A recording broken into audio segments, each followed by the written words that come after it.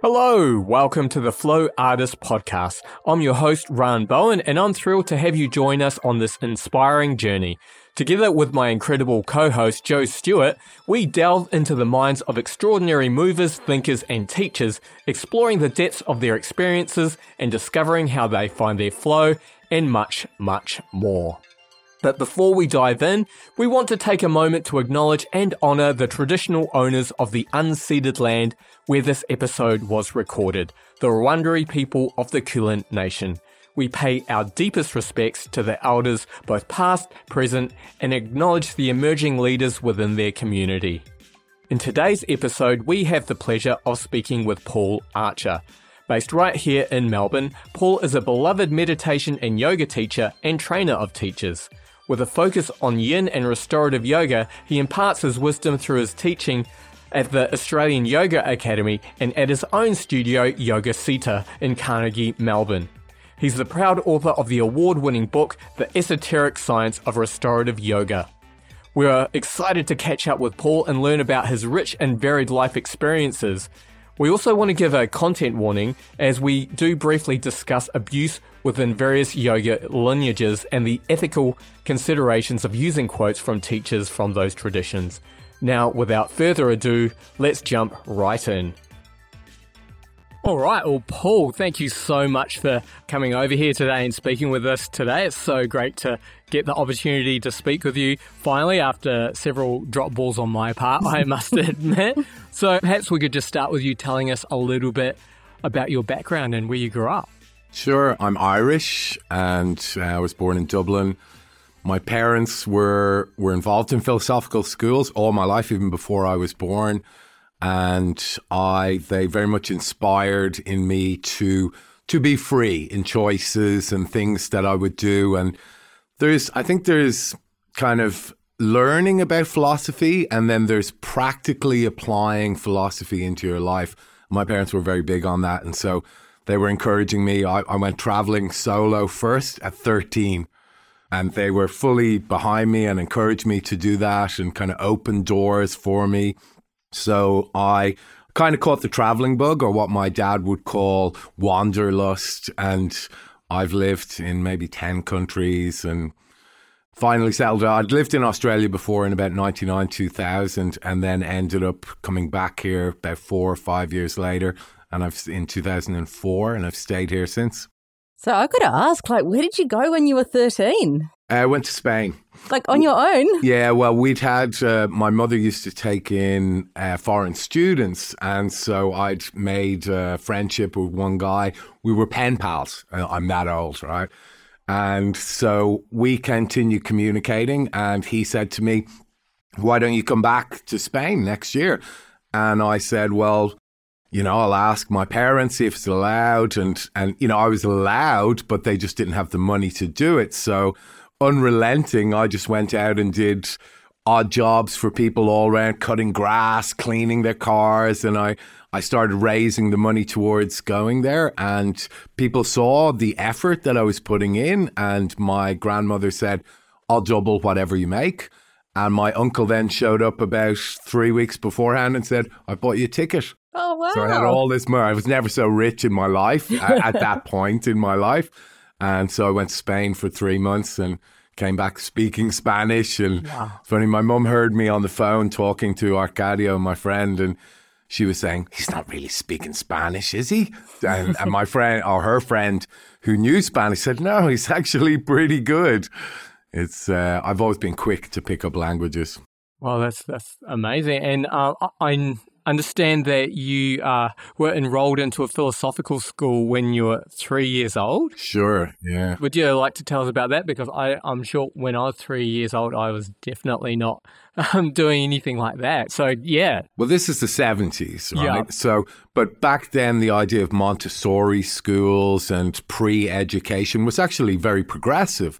And we had done Montessori schools and stuff, but the Dublin School of Social Economic Science was a very progressive, kind of like a early Steiner school maybe. And we learned things like Vedic maths and Sanskrit and visual exercises. More, I think it was focused on the idea of how to learn, as opposed to here's a load of information. We want you to regurgitate that at a later date. And if you can, you pass the exam. They actually approached how to learn, which is a beautiful way. Not that I remember a huge amount of it because I was very young. I do remember sitting there chanting, ah, ee, ooh, like you would the vowels of any language and words and stuff. But certainly when I started yoga teaching, I found Sanskrit was incredibly easy to me. And then it started making sense. Things like within my parents, our fourth cat was called Chatur. Like Chaturanga, four limbs pose. All of these things that my parents had, implemented through my life. I'm like, this all starts to tie in and make sense to me. Hence, it was very easy.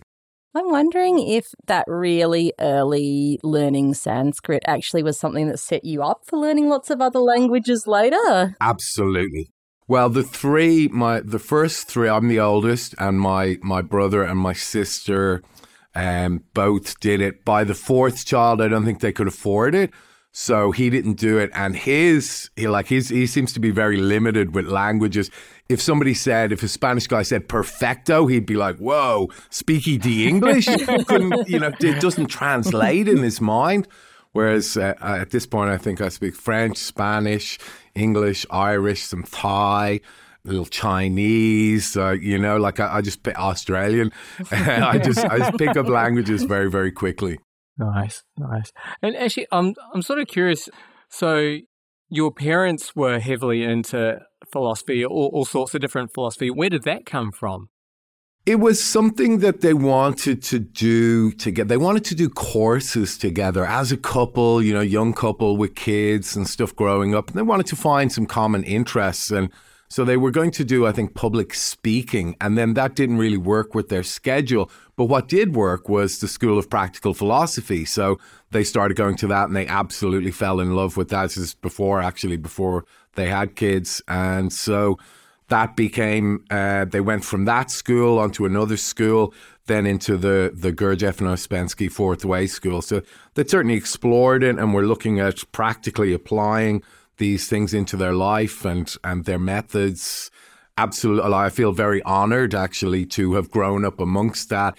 And I can see things that maybe I resisted when I was a child, but I would absolutely do with my own children now. I see the wisdom in it. You don't when you're a child, right? You resist what your parents say, but there was absolutely, philosophical thought and ideas behind it. I feel like that helps you integrate that kind of knowledge so much better as well when you do have someone you can talk about with it. Usually it's just other people in the course, but especially someone who out of the course as well. It's like sometimes you've got to chew over that stuff a bit to really kind of grasp all the layers of understanding. 100%, yeah. And I guess we've been sort of zipping around a bit chronologically, but I guess with this background you had of learning about philosophy from different parts of the world, like both Western and Eastern schools, and learning about yoga as a very young person, what drew you towards yoga as an adult and towards eventually coming to teach yoga? Well, it wasn't really focused on yoga. It was more on philosophy and spirituality. I think yoga was my own direction or my own path, as if I originally was Tai Chi and then further on into yoga. I didn't really start doing yoga till I was about 30. Oh, wow. And I fell in love with it. Not my first class, interestingly. I was always going to the gym, and a friend of mine said, "Oh, you've got to come and do yoga." And he brought me into this class down at Seabats. And the teacher was very passive aggressive. It was very hot, doing a lot of movements. And he was saying, some people in this room are sweating too much. And I was sweating profusely. I was like, well, there's no switch to stop sweating. It's like such a passive aggressive kind of comment. And afterwards I was like, I wasn't really into it. And my friend said, oh, look, maybe you're better off coming, when this girl's on and she's much more gentle, and maybe he was just having a bad day. So I came back and she was much more about spirituality and connection and breath and movement. And I found a lot of similarities with Tai Chi and kind of energetic movement and connection to the body. and that kind of union that yoga is really all about. And so I kind of fell in love with it, but it was always just for me. I'd never no intent to teach yoga. There was certainly a point where I'd been practicing with one school with Somachi for about 5 years, and people were asking me, was I a teacher? I knew the sequences. I knew what was coming. I was doing all the kind of fancy, what I call trikonasana, tripod headstand, back into crow, float back, drop down. Like, it's all fancy, tricky stuff. And it's great that you achieve that, but it's certainly not what yoga is about. And so when did you kind of make the shift from, I don't want to call them the show-off poses, the more active poses into restorative yoga? I suppose when I was injured, that I had a teacher who hyperextended my spine in full wheel, which is a very vulnerable position, right? That, you guys, you're there and you can't do anything in that position. If somebody lifts you, it's a terrible adjustment. And this was right at the start of my teacher training. So I went through my entire teacher training injured, and people were afraid to touch me because our school was actually very strong on adjustments, and nobody wanted to touch me because I was already injured. I was in pain for the best part of a year and a half. I went to chiros, osteos, Chinese doctors. I took sports medicine specialists. I took steroids and anti-inflammatories, and nothing was really working. It was just something I felt like, I'll have to live with it. CAT scans and x-rays, and they tell me, well, we can't really see anything.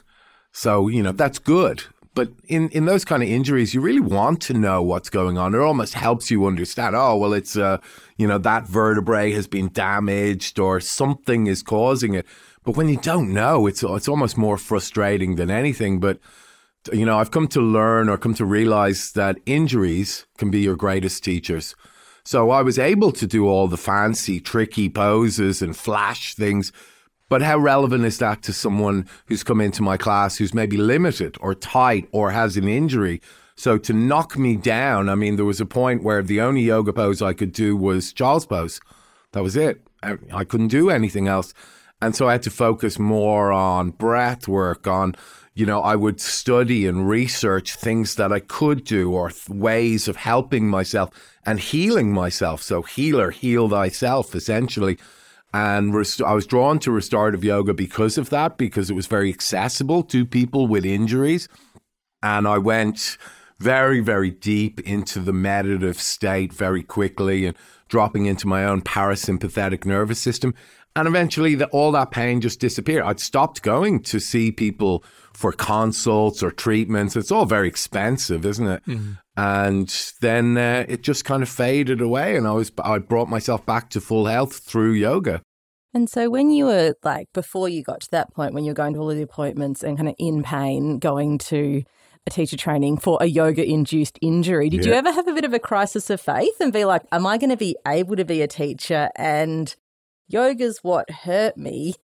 Well, it wasn't yoga that hurt me. It was the teacher's adjustment. And, sometimes teachers see things on YouTube and then they bring it into their class without really understanding. And, and I suppose you learn by adjusting someone and hurting them. And then not to do that. It's a terrible way to learn. But in the end, I'm grateful for it because it did spur on a lot of research for me. And when people come in with injuries, and especially back or spinal injuries, I'm very up to date on that. And I keep doing it. Anytime I get an injury, I try and look at it as a blessing. It is really interesting as well because there's more and more research around pain and about how, even if you get imaging done, people can have a worse looking MRI and be in less pain. And then there can be someone like you who doesn't have anything that's visible on the MRI and have a year worth of pain and restricted movement. I think it's such an interesting area of science and learning, and also in some ways Western medicine catching up to more energetic types of medicine where it's it might not just be a structural damage. It could be your stress levels and your sleep and all of these other factors in your life that's causing this chronic pain to continue rather than ease. Absolutely. There's an idea within the philosophical school that all the experiences that you have are the ones exactly necessary for your development. So it can be very liberating to understand that because we tend to judge experiences, or society does, as good or bad experiences. This is a good one, this is a bad one. And yet all of them are drawn into your experience because they're what's necessary for you to develop, grow, and evolve. And, we'd all find or recognize those lessons that we have learned and then have dropped out of our experiences. Now, maybe new lessons come in and are maybe even harder lessons than the ones before. But once you've learned that lesson, it seems to just pass out of your life, right? Whether it's people or situations that you got yourself in, once you know, that lesson no longer occurs.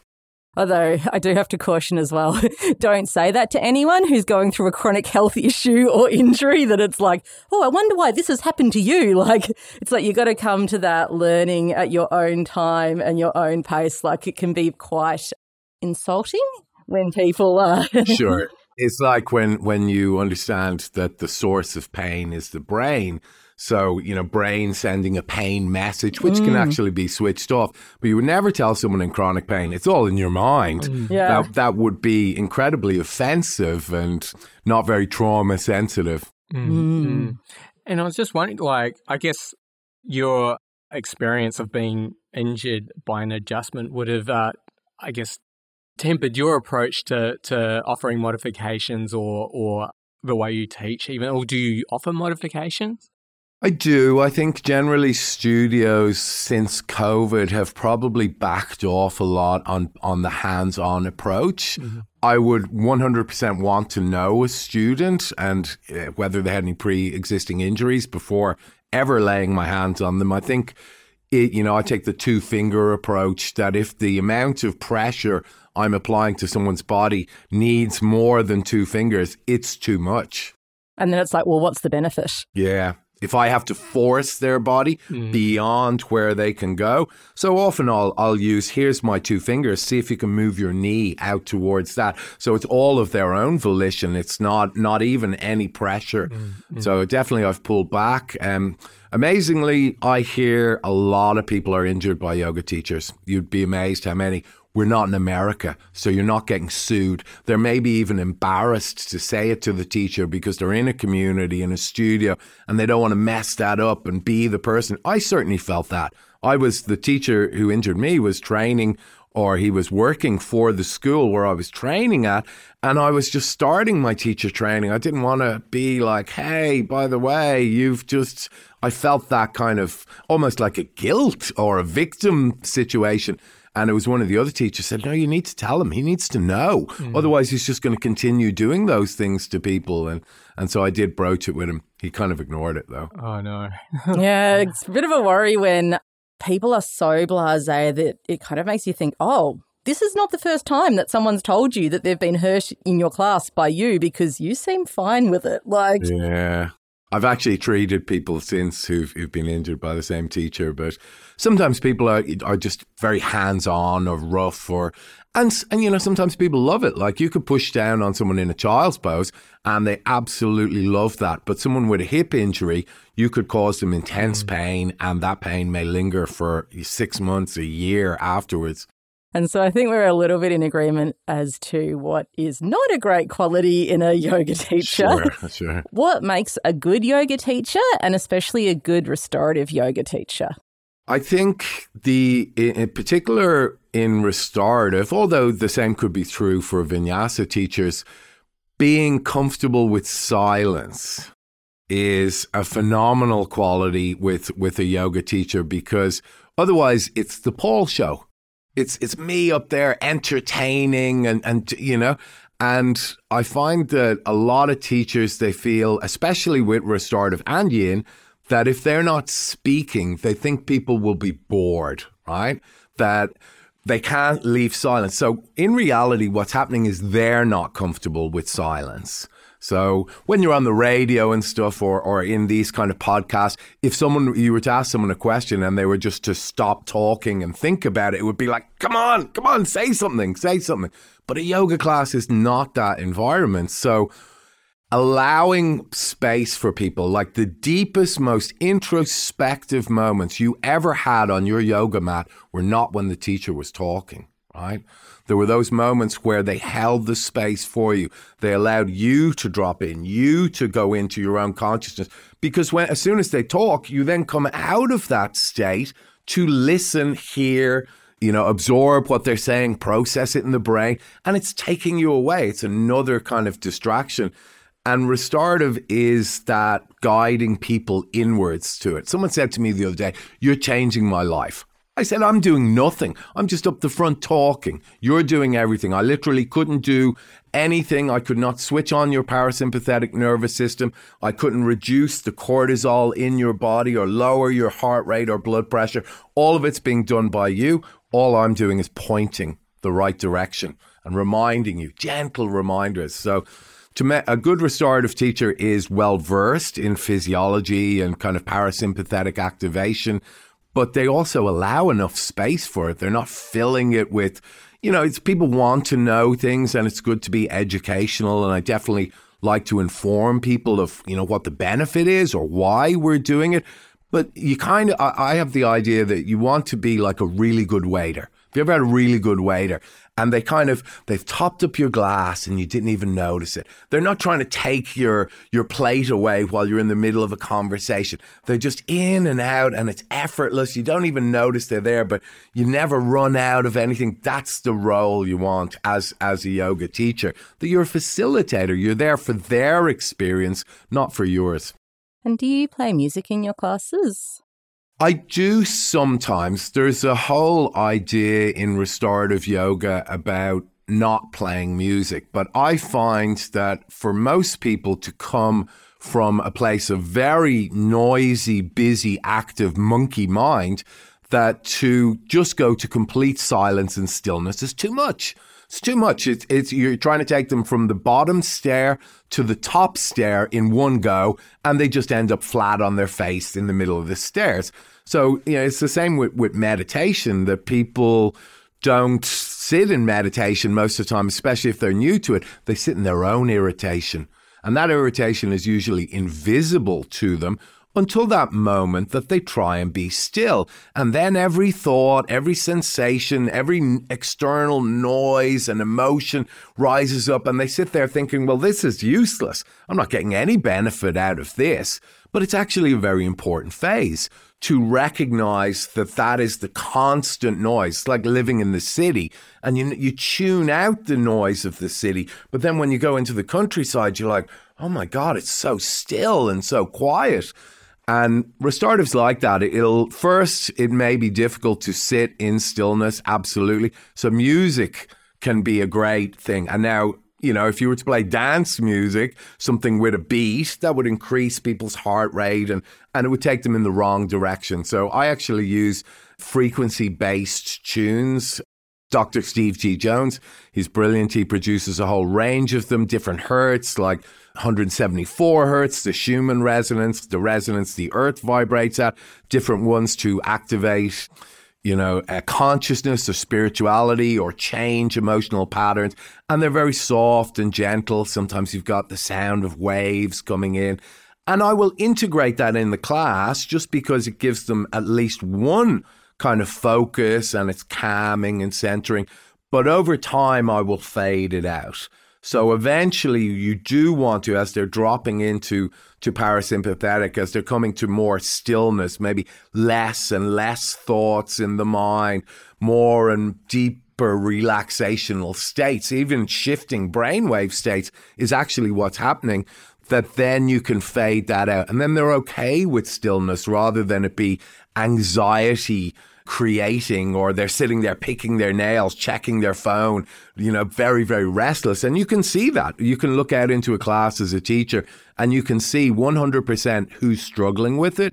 So I do tend to incorporate that like music into the class as a beginning, but also explanations that's probably what's happening, that we're I think generally people would think of that as a very modern affliction because we're texts and emails and we're always on. And yet, as you go further back in time, if we go to the 1600s, they're talking about the same things. And doctors and physicians are looking at ways of trying to balance it and bring it down.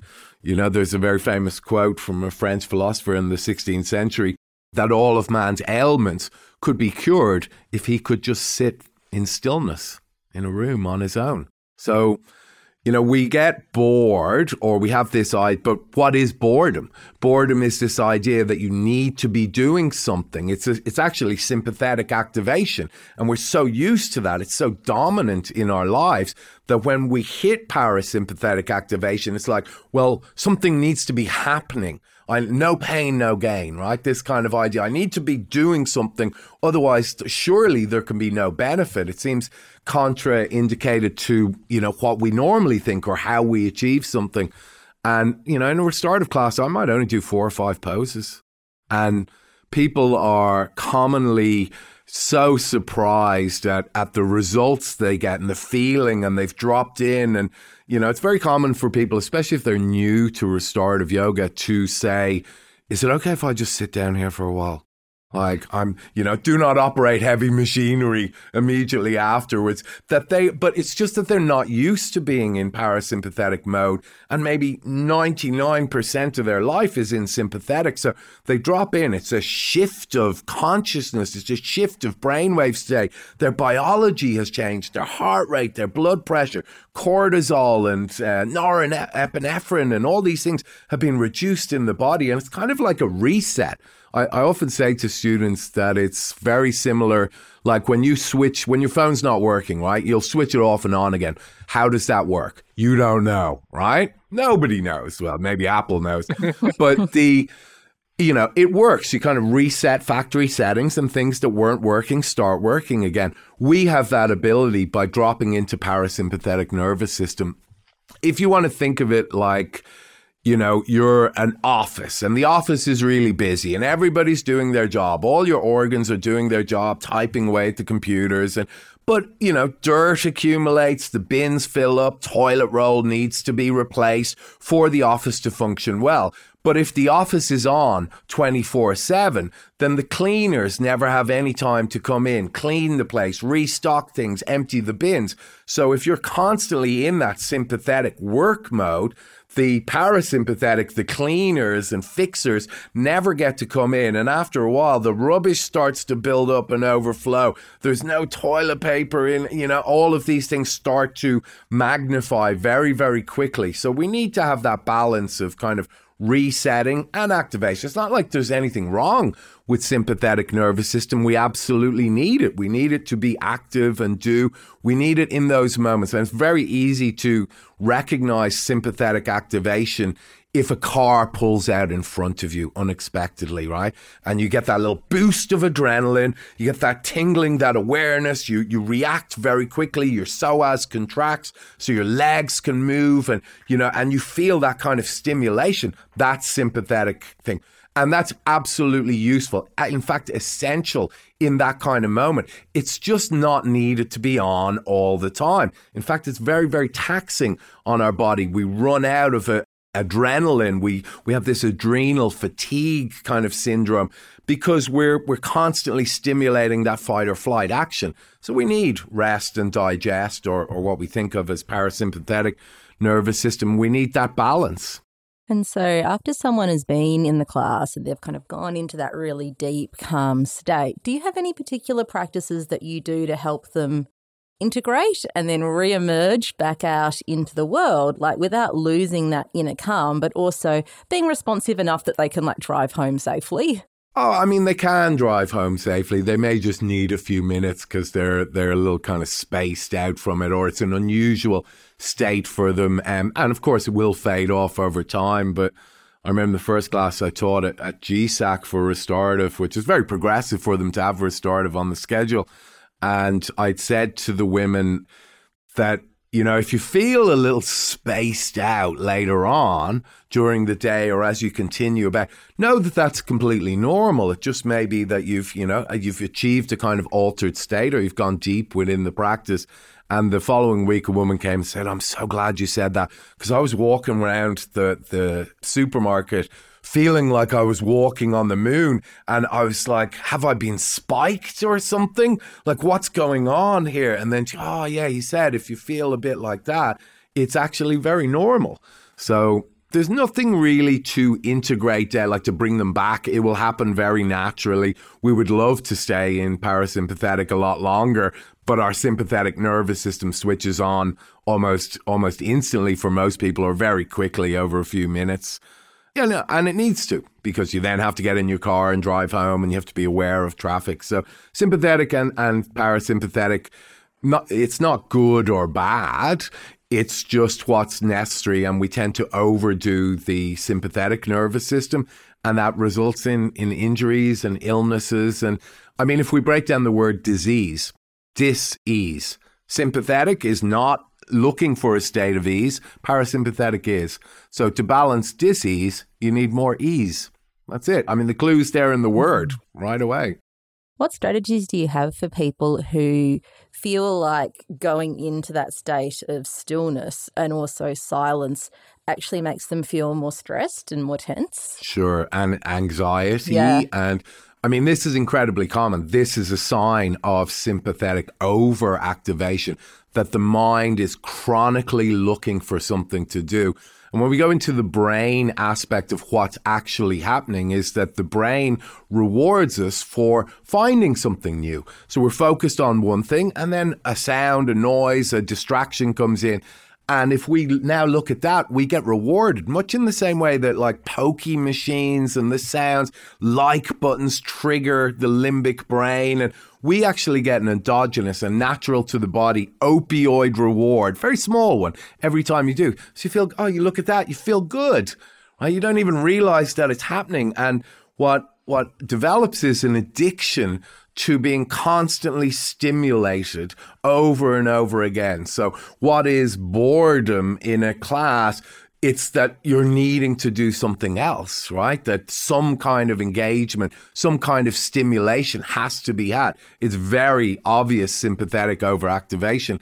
And so I think explaining that and telling people it's okay. In fact, it's a very important phase to recognize that that's what's going on in your mind. And we don't want to be addicted to constantly moving. Your brain is doing that to you. And we don't even realize most of the time. We just kind of go along with what makes us feel better. And it can be like a trauma response as well, right? Like that hypervigilance. Yes. PTSD, and absolutely reliving things and, always switched on in case of danger. I mean, that is sympathetic. It's fight or flight. It's that awareness, and we do need it, So I can just tell by talking to you, you obviously give people a lot of space to have their own experience in your classes. Is that something that you kind of build in when you're setting people up to settle into a pose with a longer hold? Do you kind of give people like an out, or like something to do if it does feel too much and too intense for them to be there? Like, how do you navigate different people's different levels of comfort with that deeper experience and that quiet space?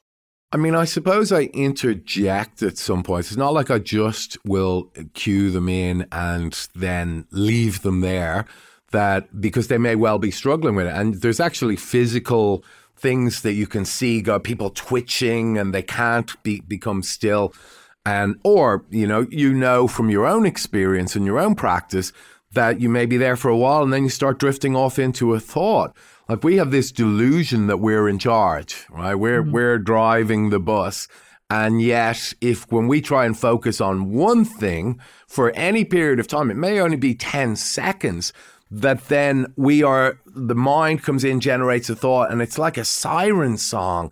We're pulled out of our point. We have decided, the one, consciousness that we believe we are, have decided we're going to focus on this. I'm going to focus on the tip of my nose or the breath.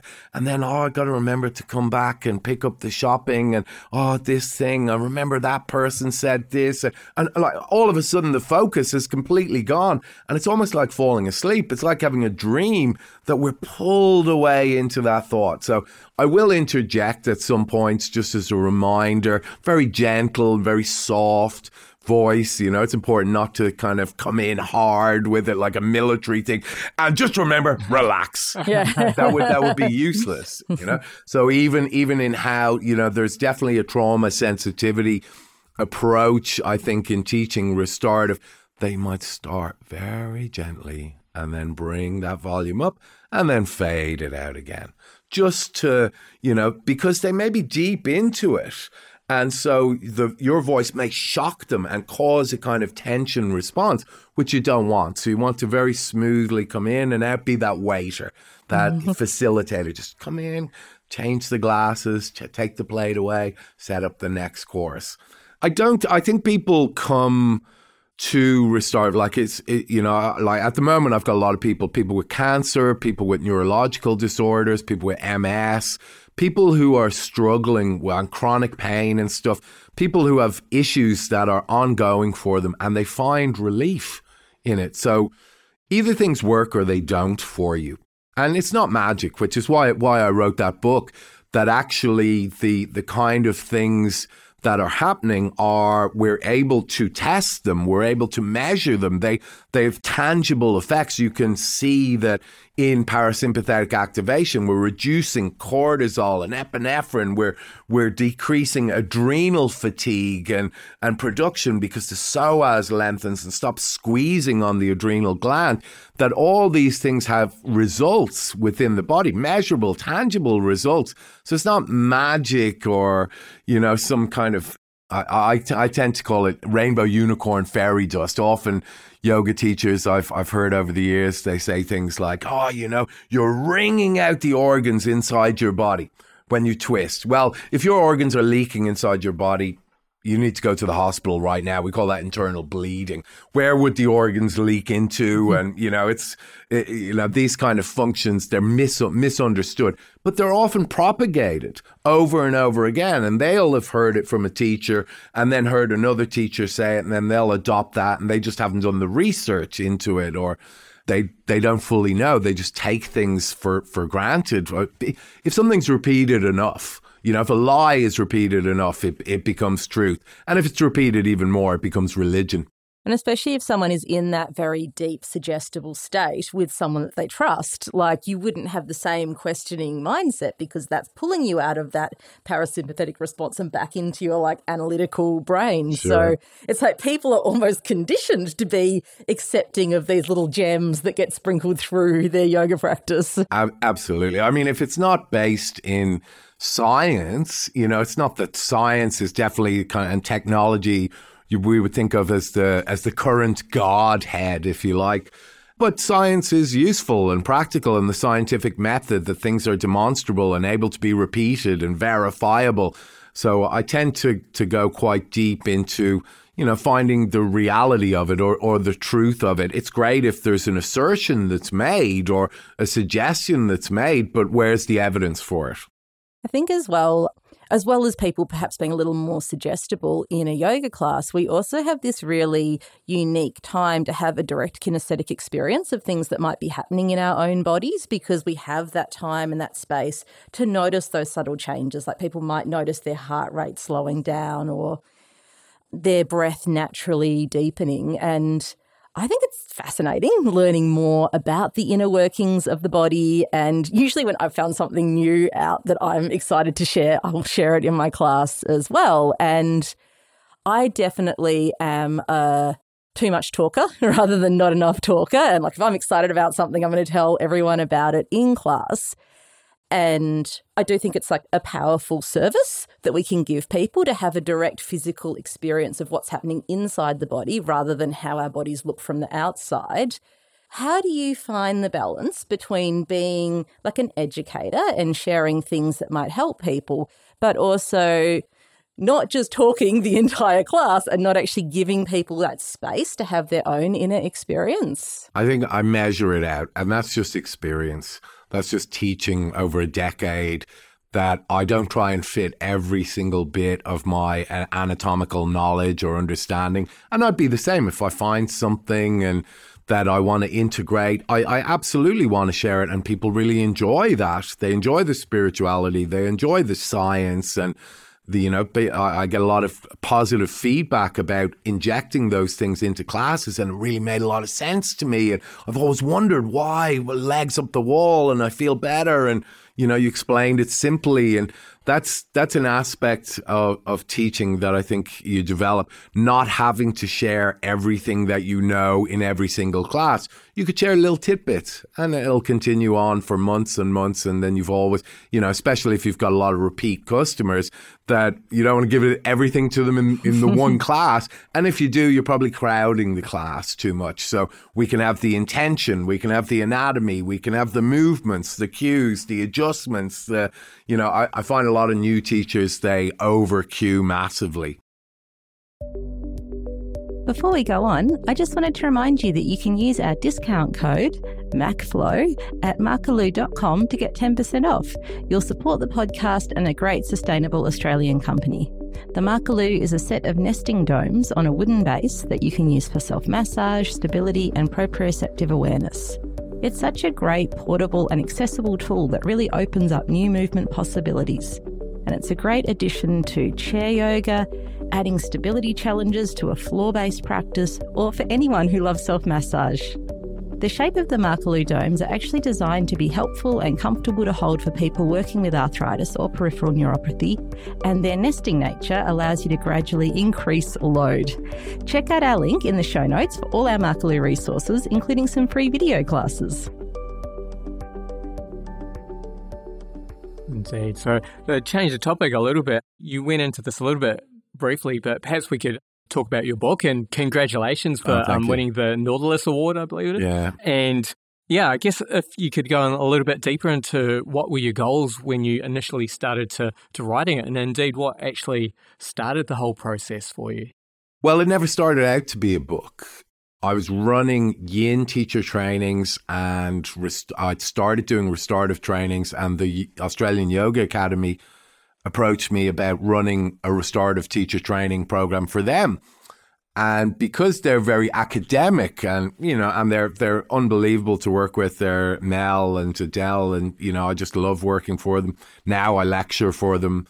But so I knew I had to put together I had something that I worked off, my notes, but to deliver it, I knew it had to be to that level. So I started putting together an academic manual for restorative yoga teachers. And then we got locked down. And so, that teacher training got cancelled. And I just kept working on it and kept adding to it and finding more and more things. And there was a point where I think about 18,000 words, where I thought, well, if I join my yin manual and my restorative manual together, I've got a whole book here. It's like 50,000 words. And then we got extended in our lockdown, and I just kept writing and kept researching and kept adding more and more things. And then I was like, well, maybe yin's a separate book. It's not like a school essay where you're trying to make up to 5,000 words. Actually, it can be completely separate. I had to cut stuff out of restorative to kind of bring it down at the end. And then I started developing, and then we were locked down for even longer. And I'd be waking up, spending 8 hours a day on research and writing. And, you never get that time because I own a studio, and, you're always busy in classes and admin. And so I was very grateful I know a lot of people struggled during lockdown, but I had a focus and I just kept running with it. And it was beautiful to have that amount of time, which you never normally would.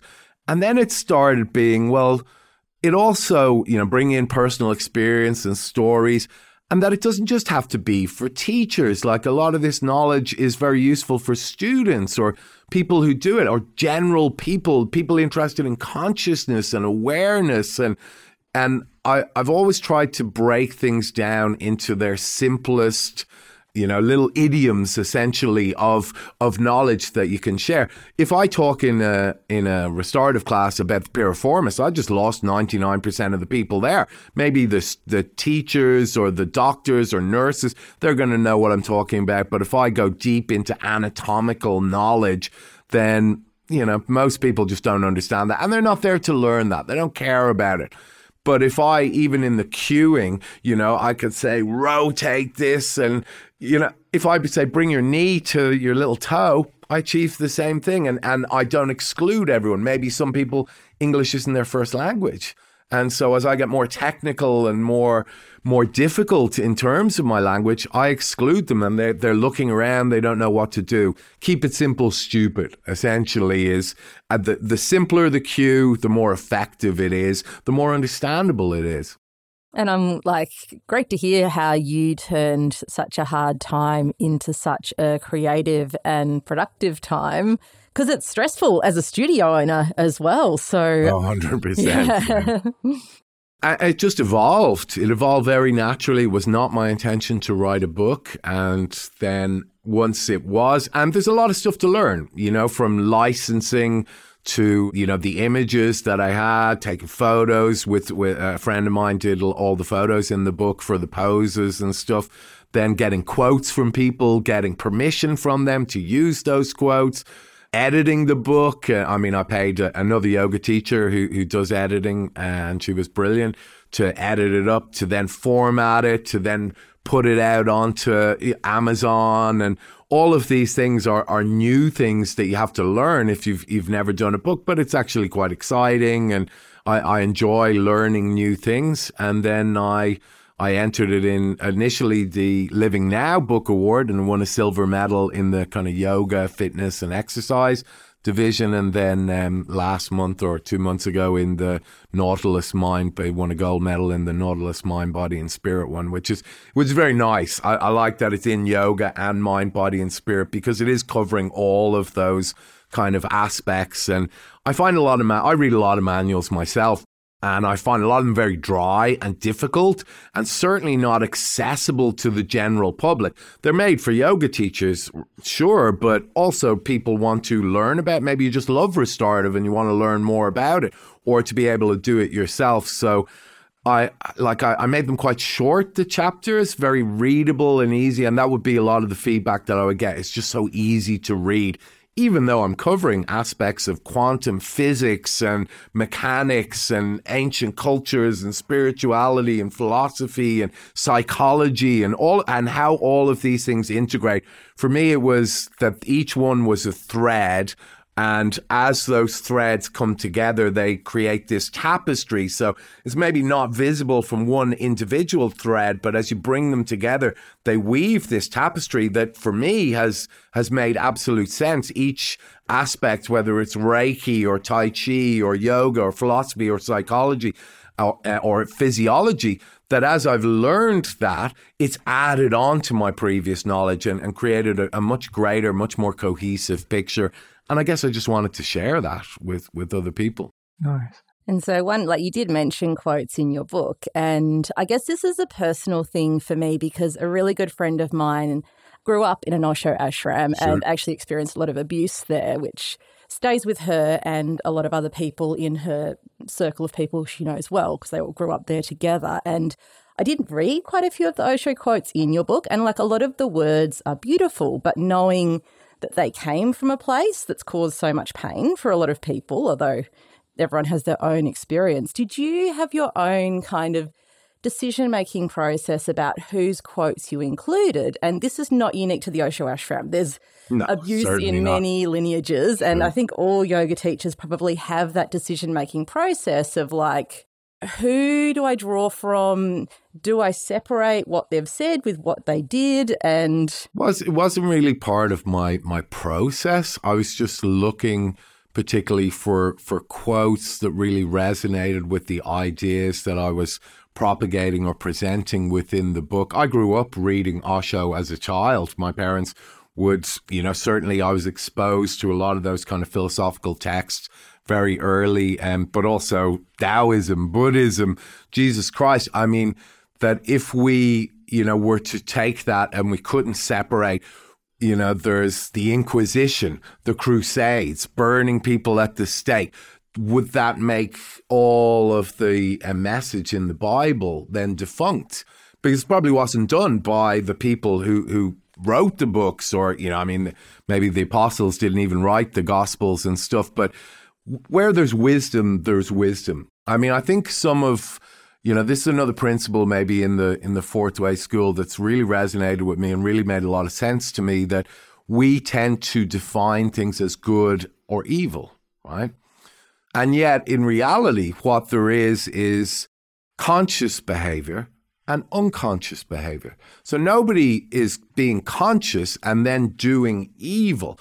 But depending on your perspective, how those things may look. Now, obviously, abuse in any form is horrible for it. But if a Zen master was training a disciple and to get him to break free of his things, he was whipping him on the back with a stick. Now, if you were to pass by and see that, it would look horrific. It would look like he's beating him, right?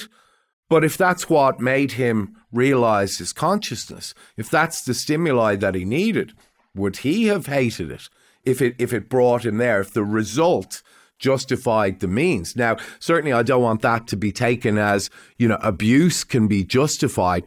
It's the intention that's there. And I knew many people in the philosophical community in the States. There were lots of people there who had been in the inner circle of Osho and had great experiences through it and really liberated their minds. He liked to be challenging. I mean, he was a professor of philosophy, had a master's in philosophy, and it's the wisdom and knowledge is there. So yeah, I suppose there is some kind of separation of teacher from it. I mean, perhaps Osho himself, Rajneesh himself, was not the person who abused your friend in it, but other people who worked underneath him within his organization who aren't conscious and who then are utilizing their power over other people, as people do. I mean, there's a myriad of yoga teachers and gurus and, who have abused their power. And in those moments, they're acting unconsciously. That's all.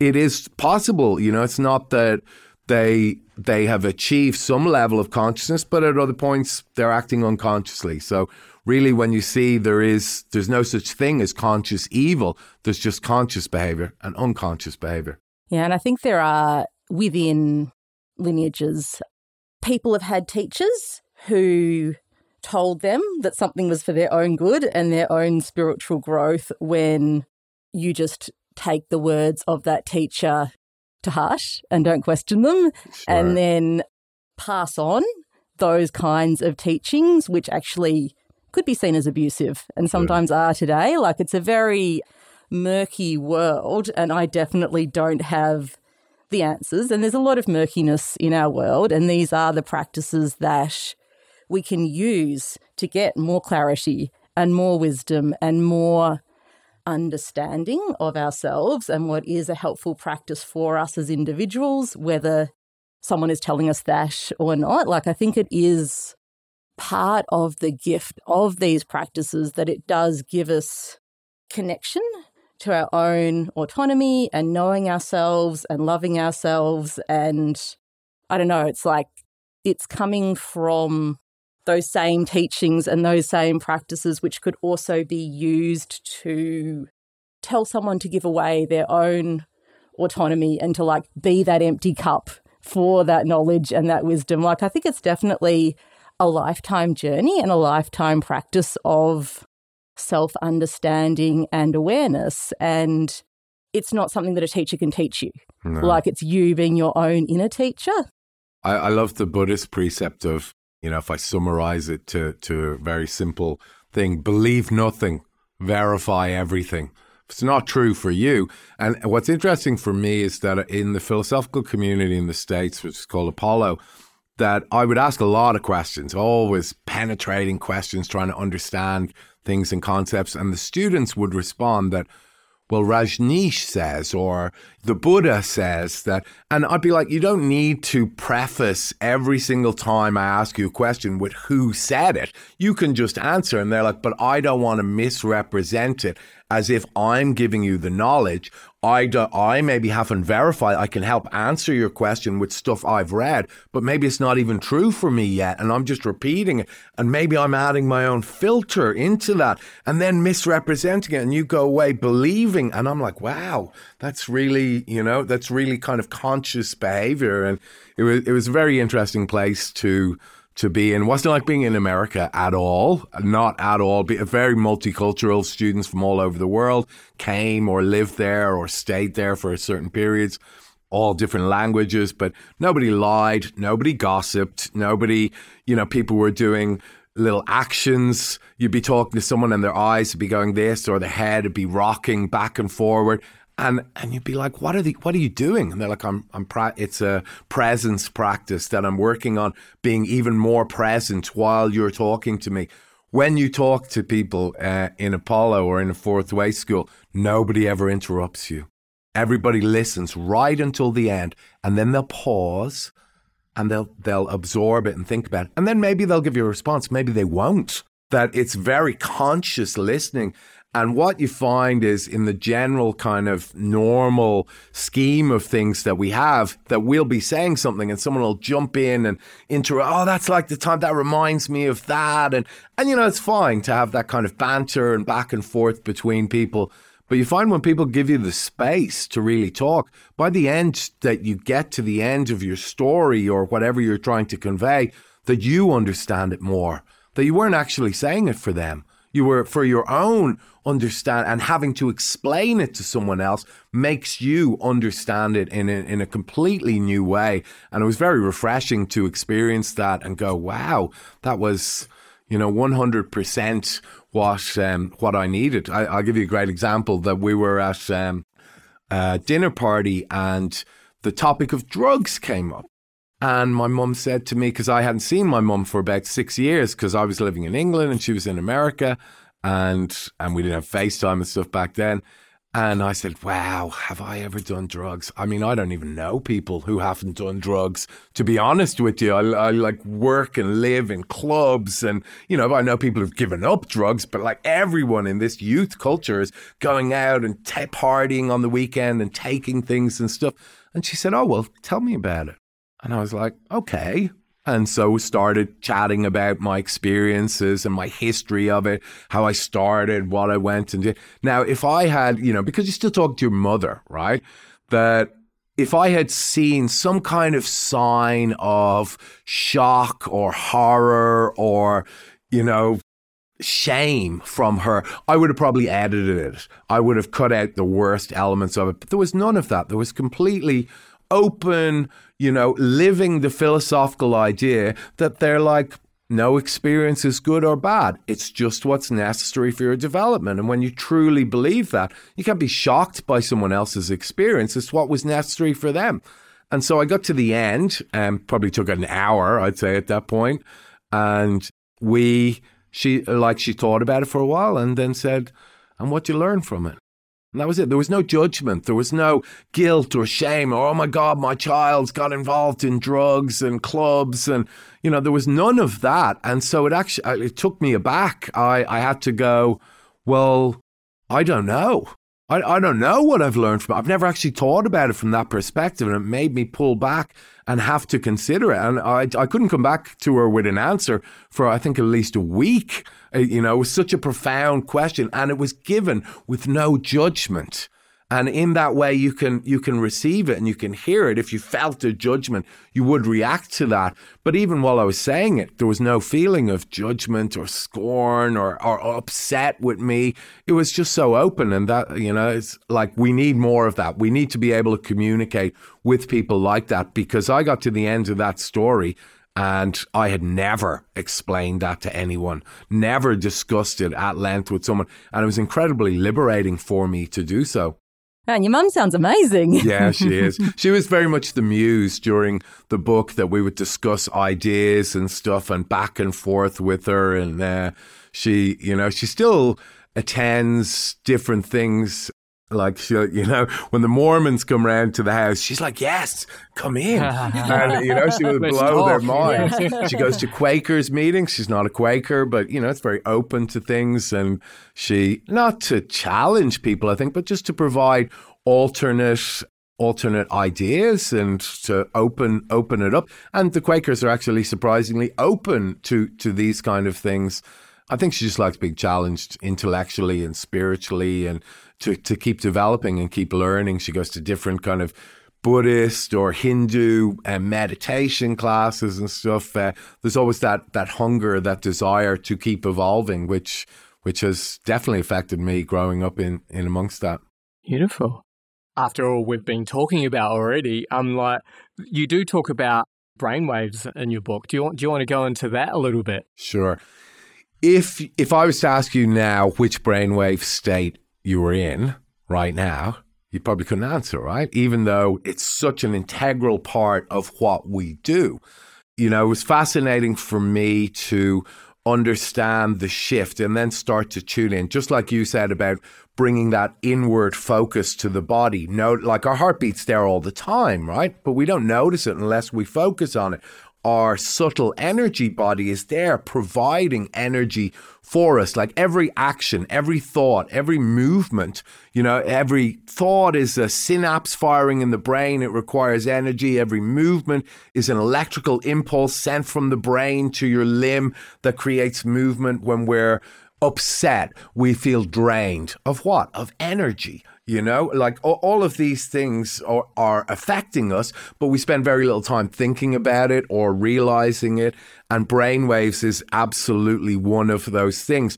And so that shift between, because we have neuroimaging technology these days that we can go and study what's happening to people when they're meditating, what's the actual benefit. And you can achieve those states sometimes very naturally. Maybe it's running or swimming, painting, drawing, writing, that you're actually in those moments where you're boundlessly creative and energetically uplifted. Those moments we recognize, and there's that kind of expansion of time. It just passes so quickly. Whereas other times you're in another state and, you know, you're hating every minute of it and you're looking at the clock and it's like, oh my God, it's only 1 minute past.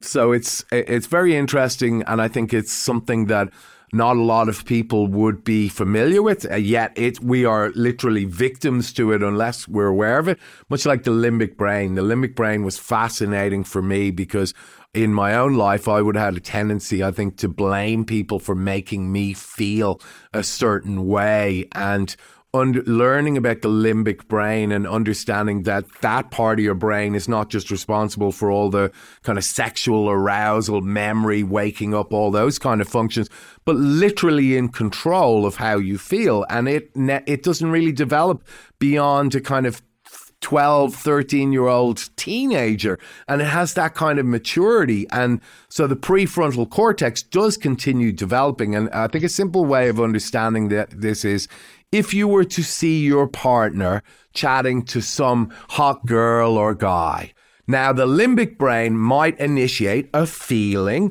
of jealousy. That feeling might create a physical sensation in your body, but your prefrontal cortex might go, no, it's cool. It's probably his friend, or I trust him. So limbic brain is making you feel one way.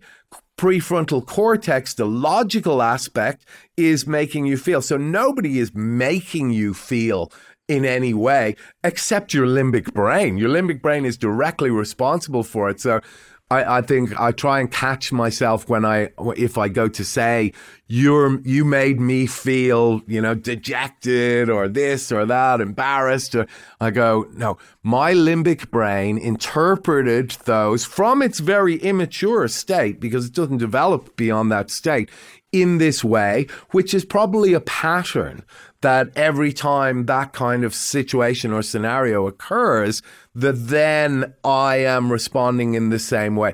Prefrontal cortex, thankfully, I can maybe logic my way out of that and go, no, it's cool. I know him. I know her. I trust them. And you can reason your way out of it. But for a lot of people, maybe not a lot of people, but there is, you know, especially with things like PTSD or physical traumas to the head, that there can be a real disconnect between the emotional. I think it completely explains addiction and, you know, these kind of chronic behavioral things. It doesn't have to be drugs. It could be to, you know, being like toxic relationships, or, you know, these kind of behavioral patterns that we have, that the limbic brain is, you know, somebody could understand that, yeah, I'm doing heroin and I look terrible and my body's breaking down and it's probably going to kill me. And logically, they can understand that they should give up, right? But then limbic brain jumps in and goes, maybe just one more. just one more, and then you'll give up. And, so you're having this battle internally between prefrontal cortex and the limbic brain. And most people aren't even aware of the limbic brain within their own body. They're not aware of their brainwave states. They're not aware of the limbic brain. And I think to have that knowledge really can help people work through things and realize, okay, I can't be, blaming other people, much in the same way that I don't encourage students to be grateful to me. Oh, you've changed my life. I'm doing nothing. I'm just up the front talking, literally is all I'm doing. And you are doing everything. And also in terms of blame, you are doing everything as well, or at least parts of your brain and mind are. So, thankfully, our brain has the ability of neuroplasticity, so we're able to rewire patterns. And you know why yoga studios do 21-day challenges? Because it takes 21 days to rewire the brain. If you start a new pattern, a new habit, that after 21 days, that's the path that you go. So if you were to drive to your local studio tonight, which way would you go? You go the way you know. Right? You always go the way you know. It's the same in your brain. And unless you take a detour, you find a new way, maybe it's a better way, maybe it's a faster route, you're not going to change. You're just going to go the way that you know every single time. Thankfully, we can recreate those neural pathways within the brain. We can rewrite and overwrite negative habits, negative patterns, addictions. That's absolutely there within us to do it. And I think knowing that can be really helpful for people who are struggling with addictions or bad habits or, constantly learning that same lesson over and over again and thinking, why is this happening to me? Again, it's related to you. It's to your stuff. And I find that aspect of it incredibly fascinating, and to share it with people and thinking that this could really help people to have that knowledge. It's not something that's particularly common knowledge, is it? Mm. And so, you're kind of raising this, would you associate with that with the concept of samskaras?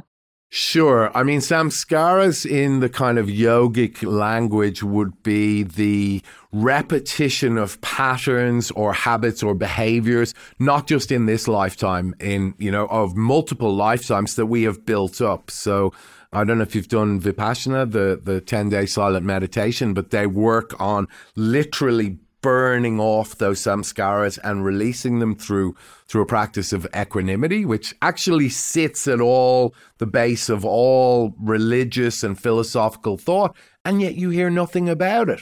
It's very rarely even discussed, this idea of not reacting to sensations, thoughts, and emotions. Again, it's coming to that kind of stillness within yourself and letting this stuff wash over you. And in those moments, you can actually liberate yourself from them. So that idea of burning off samskaras and letting stuff release. So when you're busy, nothing's happening, that you're just busy with the mind. But when you're still and stuff starts to bubble up. Now, maybe it's an emotion, maybe it's a memory, maybe it's a thought, maybe it's one of those thoughts that you don't like to think about, something that you have guilt or shame or fear or embarrassment about, and you have suppressed that. And so if that thought arises, you don't feel good. So you push it down and you think of something else. But ultimately, you're pushing it down into the body. And, over time, that stuff builds up and we kind of collect it. And after a while, it's weighing us down. And so that ability to sit in stillness and to find that stillness, that stuff will bubble up. Now, if you react to it, you'll probably suppress it or you'll hang on to it. But if you practice non-reaction, sitting with it. So, there's a much deeper aspect to that, in that we're in this kind of societal program of we're chasing happiness.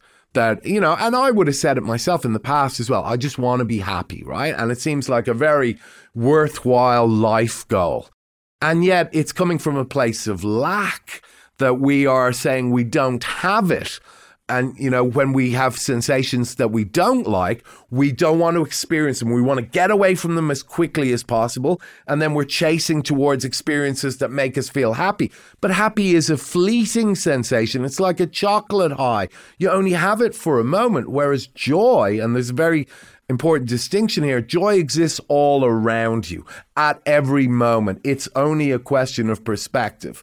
Let's say you hate cleaning the toilet, but you apply looking for the joy in cleaning the toilet, getting that perfect white bowl and every movement and, that flow and that rhythm to cleaning. The joy exists in things you even hate. It's there all the time. But chasing happiness and running away from sadness or emotions you don't like is literally being a hamster on a wheel, and you're constantly running from one thing towards another, but you're actually getting nowhere. And until we realize that we're in that trap of what we call craving and aversion, that we want praise, we want gain, we want all those things. We want to be achieving things, getting things. We don't want blame. We don't want disgrace. These are things that we resist. Though there's massive lists of those. I definitely included a short one within the book. But in terms of your practical life, no one's saying, oh, well, there's an emotion that you don't like. There's a thought you don't like. Why not sit with it? Why not experience it? Why not observe it? Observe its power over you in that moment, because we generally think that we're in charge. And yet, try not going to the toilet. Try not scratching your nose when it itches. Now, whether you scratch the nose or not, that sensation will come and go. All things pass. So if you don't scratch it, what's the driving force that's going, oh my God, I got to stretch it. It's the mind. The mind is creating that. And while we don't recognize that, we're literally a victim to every single compulsion that we have. Now, it might be food. It might be engagement, some distraction. I need some kind of external engagement to be happy, to not be bored. We can't just kind of steer. It might be drugs. It could be yoga, that we're using yoga in a way just to constantly, 3 classes a day, just to try and chase the kind of high of it. It can be anything really, but until we realize that we're in that state of craving and aversion, running on the hamster wheel, but actually getting nowhere, that when we start to practice equanimity, that we enable ourselves to step out of it. And we can observe that it's happening. We just don't have to be part of it. And I think that's, where real liberation lies. And from there, you can start to see joy, even in the things there. I think it's a really interesting exercise to find something you hate and try and find the love and the joy in it. It's there, 100%. It's there everywhere.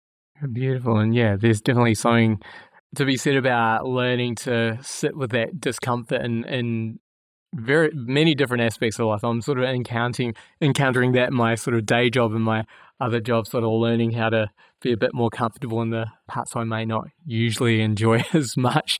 No, that's great. So I guess we've got one more question, and I ask this at the end of each of our episodes, but if you could distill everything that you've learnt and everything that you teach down to one core essence, what do you think that one thing would be?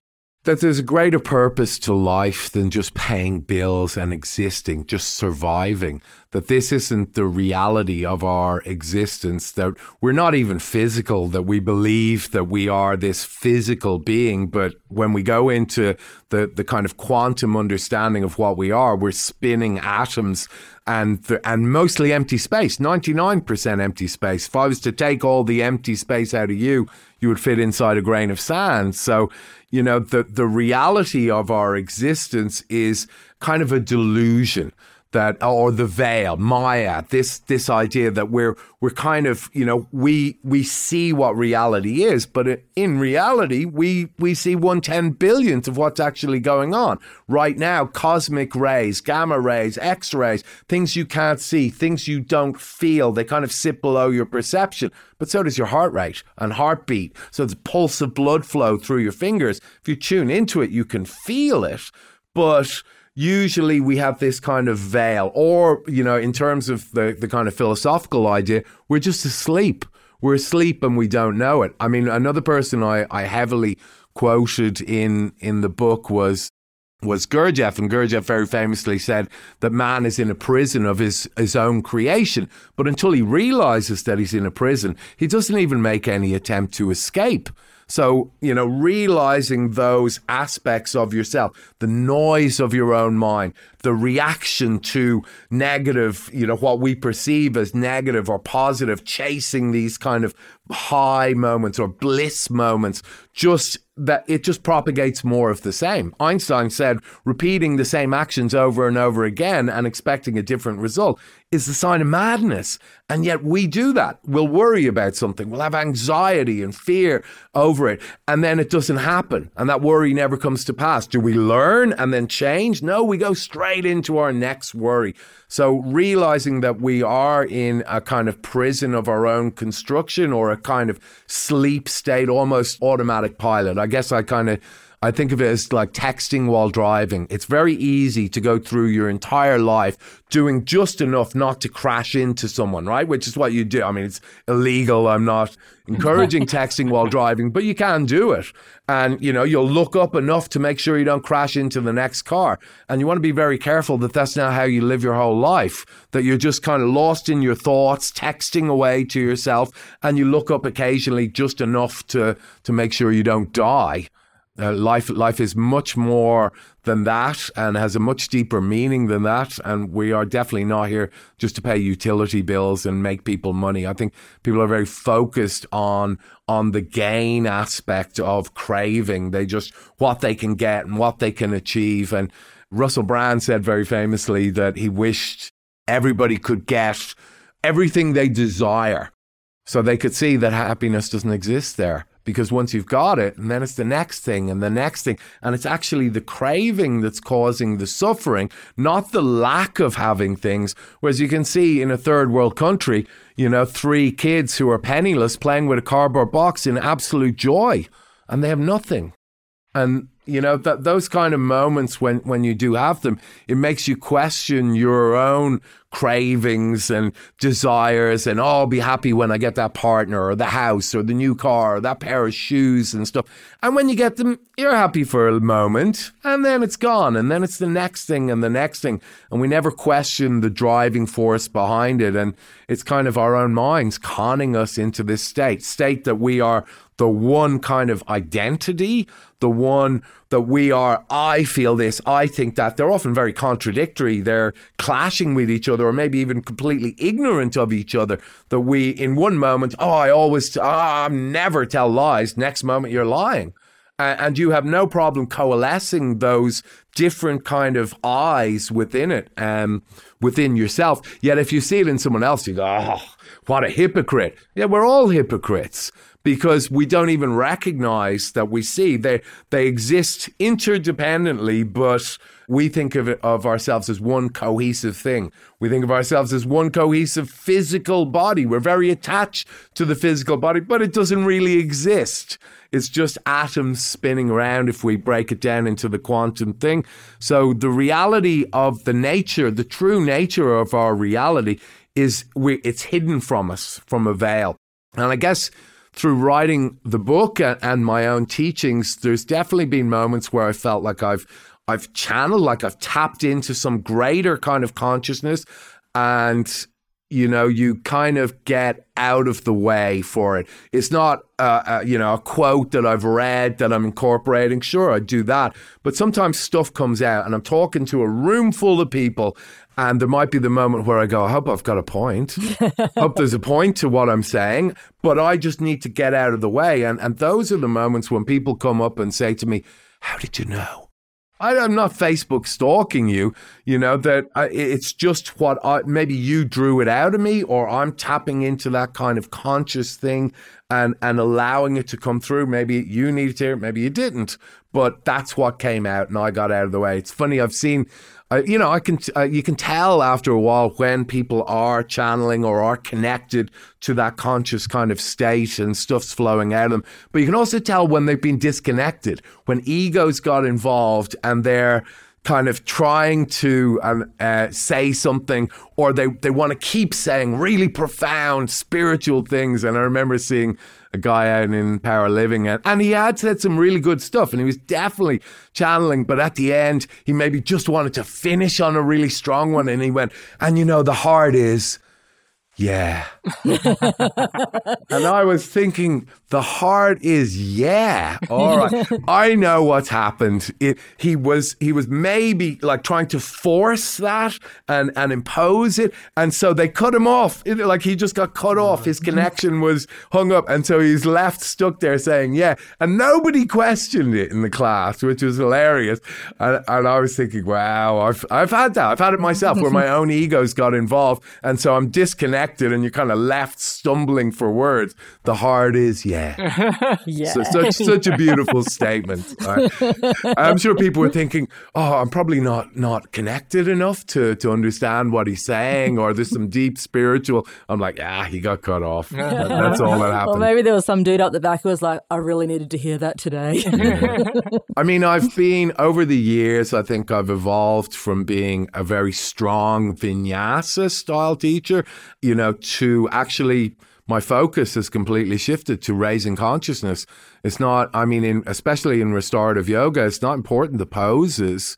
The poses are actually secondary to the state of being that wants to be achieved. And, it's the results that really matter. So I think, sometimes people worry about being repetitive and stuff in there or running out of poses. I have no problem repeating. And certainly there are things you can bring in, parasympathetic exercises, mindfulness things, breath work, all towards bringing the focus inside, all towards a parasympathetic activation and essentially raising consciousness. I mean, if we go further and further back, that this is, yoga was never about asana, about the physical poses. The physical poses were merely the warm-up to prepare you to be in the present moment, the only space yoga actually exists, yeah? Hatha Yoga Asanam. This is like where this is the present, it's only in present moment. Now you may be in a yoga class and you're doing the exercises, but it's only when you're connected into the now, into that moment, that you're actually doing yoga. Up until that point, you're not. You may be doing the physical exercise, but any circus performer could walk in and do a handstand. Are they practicing yoga? Are they connected? Breath? Are they reducing the fluctuations of the mind? No, probably not, and it's a practice. We got to develop it and do it multiple times. And it's the repetition that maybe we get there and we stay there for longer each time and we realize it. I mean, certainly there were things when I was practicing before I started teaching that I would hear teachers say, but I kind of thought, I guess that doesn't apply to me, and so I would continue on, and maybe somebody would say it in a different way or my knowledge advanced. And then later I'd be like, wow, I've been doing Ujjayi breath wrong for the last 7 years. I've been practicing it and I'm like, wow, now I get that. And I feel, that's so different. And you think breathing is quite simple because we do it every day, but most people pay no attention to their breath. So I guess that my focus has shifted in terms of how I'm teaching or how I'm, there's definitely that constant undercurrent of bringing the focus inside rather than the external things, non-reaction and equanimity, that practice of sitting with things, allowing things to bubble up and release, and essentially healing ourselves on an energetic level, because this is the core level. I can apply a cream, a non-steroidal cream or something to antihistamine to the skin, but it's the organs underneath that, maybe are literally manifesting as that rash on the skin. And I can treat the external, but unless I address the internal, nothing's going to change. It's just going to happen again and again. You're just putting a Band-Aid on it. So, bringing people into that kind of awareness of themselves. I mean, all medical and philosophical kind of ideologies up until about the 18th century, they were all focused on moving and balancing energy within the body. It's only really when we got into Descartes and that Cartesian paradigm that we shifted away from, everything is connected and we are a part of it, to, oh no, there's just us and everything else is separate from us. And in doing that, we actually lost a lot of connection and lost a lot of wisdom. It is coming back, I think, as we cycle through the kind of different ages. And certainly there's those movements towards more awareness-centered, more parasympathetic nervous system like restorative. To be honest, I think restorative yoga is much closer to the kind of yoga that would be practiced in the past, more about focusing on consciousness and energy than a dynamic kind of, which is a much later invention mixed with gymnastics and calisthenics. And it's kind of like we've taken yoga and we've maybe twisted it and made it relevant to our age, something that people will enjoy and be attracted to. And, we need to hook them into it. I mean, Patanjali was doing the same thing with the sutras. That knowledge was thousands of years old already. He was repackaging it for his age and presenting it in a way that would appeal to that. And thousands of years later, we're repackaging it. And we have like goat yoga and beer yoga and all these kind of twistings of it. But I think sometimes we're getting further and further away to what the real point of yoga was. So I sometimes use this example in the teacher trainings that imagine soccer disappears from the planet, right? And everyone forgets about it. And, 1,000 years from now, somebody finds a training manual. And, we're at that point living in virtual realities in chairs that float us around and we don't do any exercise. And they find these sprints and run in and out of bollards and pass the ball back and forward to each other. And they go, this is amazing. This is so good, so brilliant for you. And look how good I feel. And yet they never actually play a game of soccer. They just do the practice for it, never do it. And I sat behind a girl in a cafe a little while back, and she was saying to her friend how much she was loving going to yoga, and she started going to yoga and she loves it. And that piqued my interest. And the friend said, that's great. So do you meditate? She goes, no, I don't have time for that. So, do the practice, but never actually play the game. And I wonder very much, are we in that kind of scenario where we have twisted and somewhat distorted yoga to fit our culture rather than getting the full benefit or actually playing the game? That we're willing to do that and we're willing to do the practice for it. And we feel good to a certain degree from that. And there's very benefits. Focus the mind. It's not like vinyasa is wrong or yin is wrong. There are absolute benefits in it. But eventually you have to take your practice and take it into the real game, which is consciousness. Beautiful. Well, thanks for that. I feel like your final thought could be a podcast all on its own. Yeah, no, that was amazing. Yeah, thanks so much. Yeah, thank you for everything you've shared with us You're today. Very welcome. My pleasure. Awesome. We hope you found our conversation with Paul inspiring, leaving you eager to explore more about his book and the world of restorative yoga. Thank you from the bottom of our hearts for tuning in to our podcast. For more content and updates, you can find me on Instagram as Ran Loves Yoga, and Joe can be found at Garden of Yoga. We love connecting with our listeners, so don't hesitate to reach out and share your thoughts. We'd like to express our gratitude to Ghost Soul for generously granting us permission to use their track Baby Robots as our theme song. Be sure to check out ghostsoul.bandcamp.com to discover more of their incredible music. A special shout out goes out to our Patreon supporters. Your continued support means the world to us and we are incredibly grateful. By joining our Patreon club for as little as $1 US a month, you can help us cover the cost of editing and producing the podcast.